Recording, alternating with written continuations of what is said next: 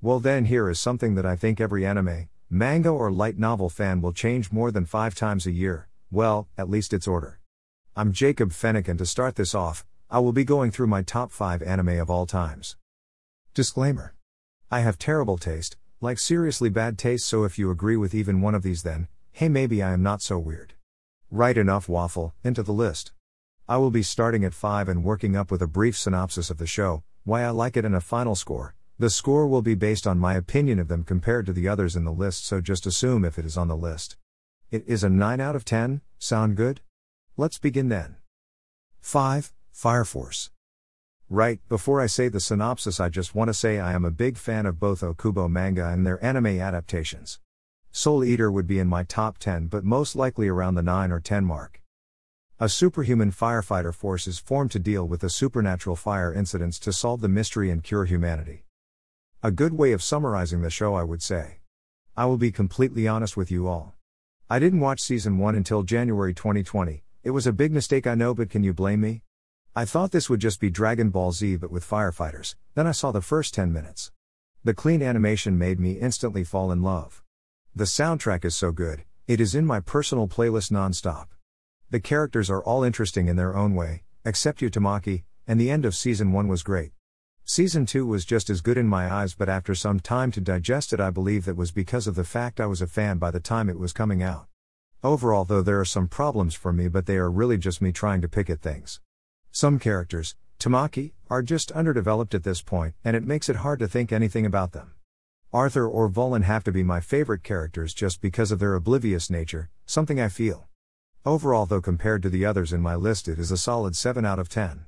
Would be higher, but we have some great shows coming up. 4. Samurai Champloo.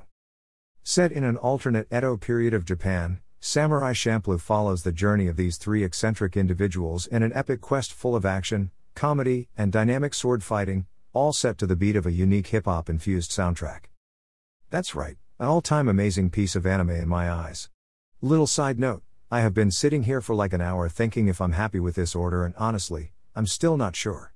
Any from this point on have a legit argument to be in my top 3, but this is where it will sit. If you have not seen Samurai Champloo and you had to listen to the beginning and thought, so, it's just swords and gore? Wrong. The story touches on some serious topics throughout its run and had me feel a large field of emotions as I watched the first time. Mugen has gone down as one of my favorite protagonists of all time, but we can save that for another ranking. Finally, I must touch on the soundtrack. For me, this is probably the most important part of a story for me. I listen to music when I write and it helps, but this soundtrack, masterpiece. Rest in peace, Nujabes. 9 out of 10 will always be one I can rewatch. 3. Shaman King. Before I go any further, I should mention I have not watched the remake that is airing currently, so this is all about the original anime. A battle is about to begin in Tokyo, the Shaman Fight, a tournament held every 500 years where shamans, those who can command spirits, confront each other in combat. The victor of this contest becomes the Shaman King and the only one who is able to contact and control the Great Spirit, allowing them to reshape the world as they please through its immense power. Do I even need to try and convince you that this is good?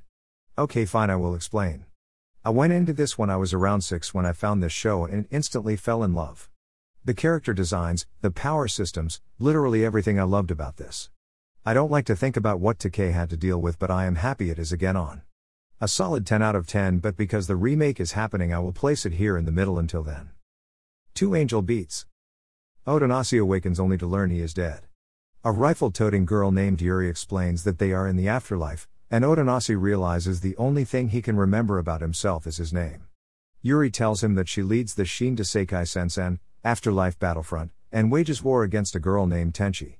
Unable to believe Yuri's claims that Tenchi is evil, Otonasi attempts to speak with her, but the encounter doesn't go as he intended. This hurts a little, okay, a lot. When you see what is first, you should be able to understand, or you are sitting wondering what is this? Very simple.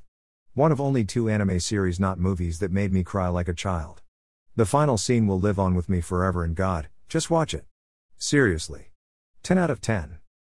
And finally, number 1 is False Heroes. My light novel series? No. Fine, go check the link on Twitter then. 1. One Piece. Okay, I am not putting a synopsis of One Piece, there is no need, Surly. The amazing adventure of the Straw Hat crew across his massive and expansive world he has spent 2 decades creating. I could talk about this show for years, but I feel like I can sum it up with one talking point for me really. Ada is my biggest inspiration when it comes to making a world and keeping a large plot consistent. Millions out of 10. Argue with me.